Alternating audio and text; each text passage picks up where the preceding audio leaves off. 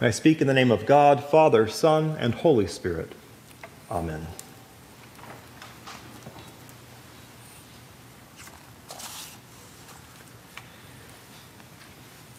Today is the third Sunday in Lent, which means that we are halfway through this season of penitence and self-examination. You might not have noticed, but our normal lectionary Year B gospel cycle of hearing Mark's gospel on Sunday mornings has taken a little break. And this morning we're presented with a reading from St. John. We're going to stay with John now through the end of Lent and throughout the Easter season before eventually returning again to the Gospel of Mark.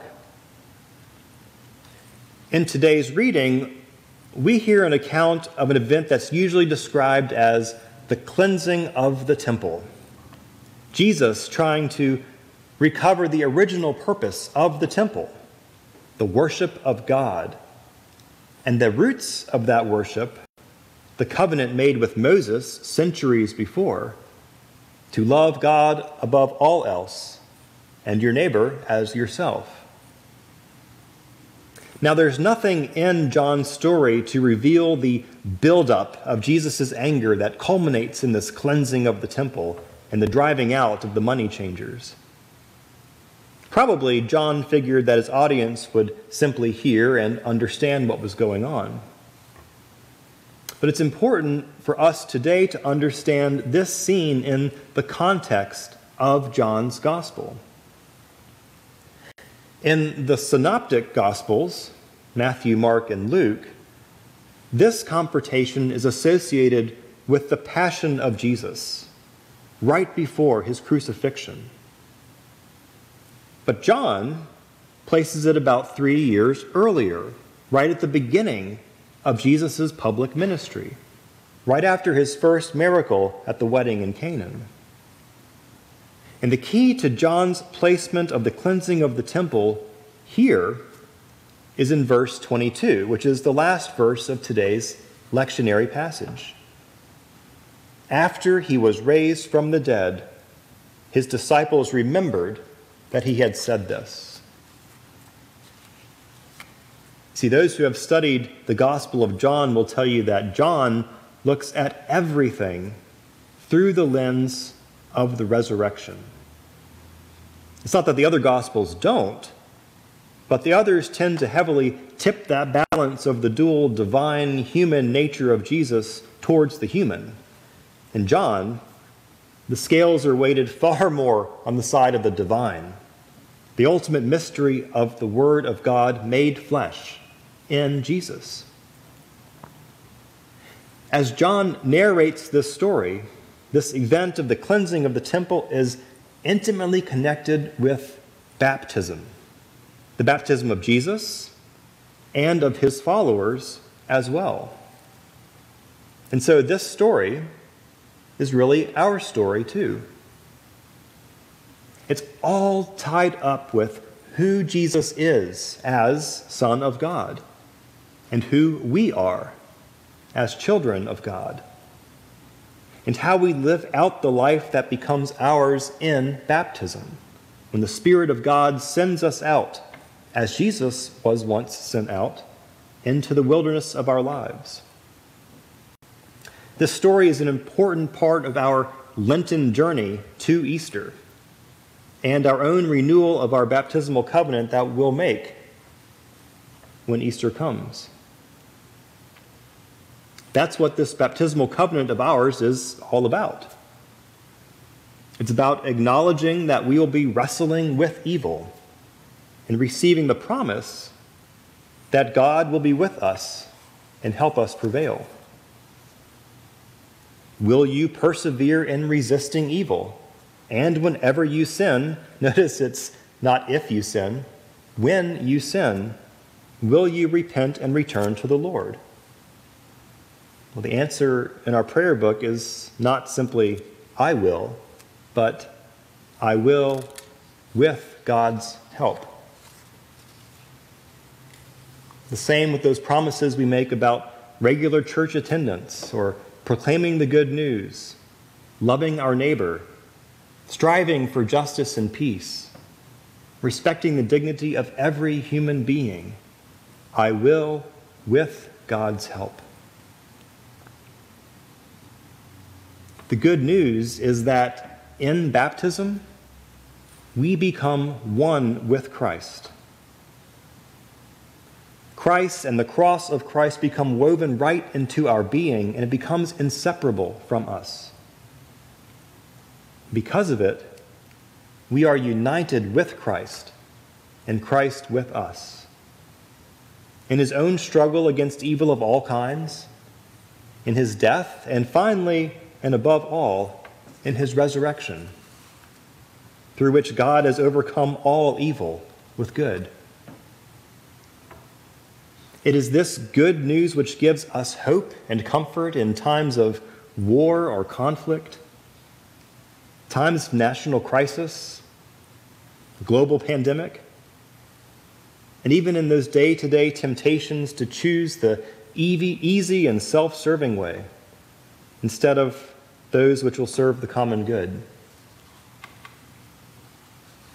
This baptismal covenant of ours harkens back to the covenant God made with the Israelites who wandered in the wilderness of Sinai.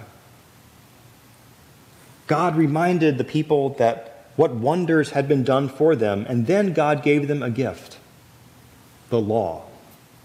10 commandments to make of them one nation of people under their God, and to help bring some order into their lives, to help them live together in justice and in peace.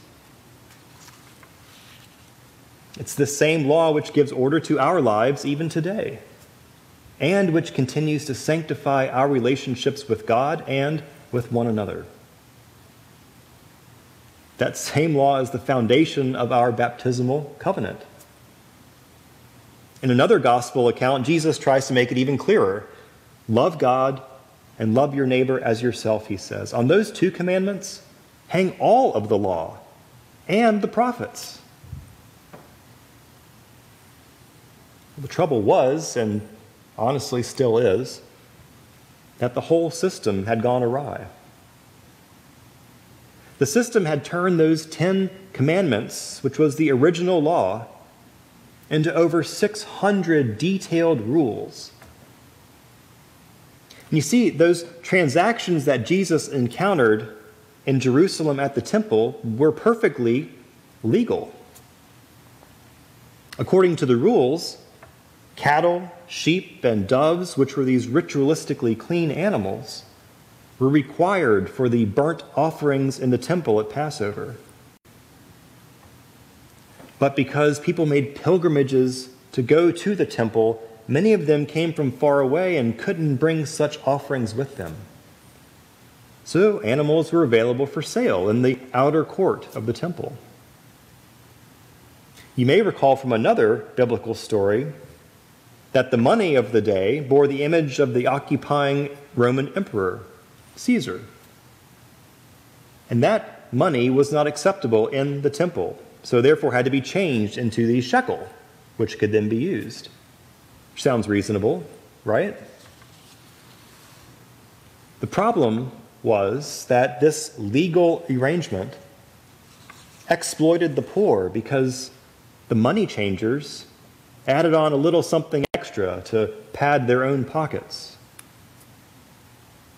It was an example of what we today might call structural injustice. So when Jesus attacks the practice in the temple, he was actually attacking a temple system which promoted worship without compassion, works without mercy, religion without substance, ritual without justice. When those temple leaders demanded to know by what authority Jesus acted as he did, he replied, "Destroy this temple, and in 3 days I will raise it up." As usual, they didn't understand.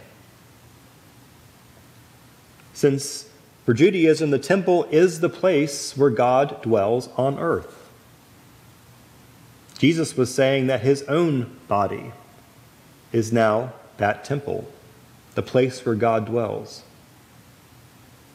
And here we are, the body of Christ in our world today. God is in the midst of us. So, body of Christ, in what ways might God work through you to restore the law of love in our time? What injustices do you see around you? Poverty? The grossly unequal spread of wealth in our world? Homelessness? Exploitation of the poor? Discrimination? Racism? Any of the isms? Do we just accept them as unavoidable, or do we actively work against them? When we meet God in worship on Sunday, how does this experience transform our lives for the rest of the week? Do we see through that lens of the resurrection? Are you ever at war within yourself, as St. Paul was, wanting to do what is good, yet falling easily into that which leads to sin? I imagine most of us fall into that company. Perhaps these final 3 weeks of Lent might be a good time to examine those questions, to repent where necessary, and to take whatever actions God might be calling us to do, so that Easter will truly be a resurrection from the dead and the beginning of a new life for each of us and for the world which God has given us to live. God is our hope through it all, and God's love will ultimately triumph in the end.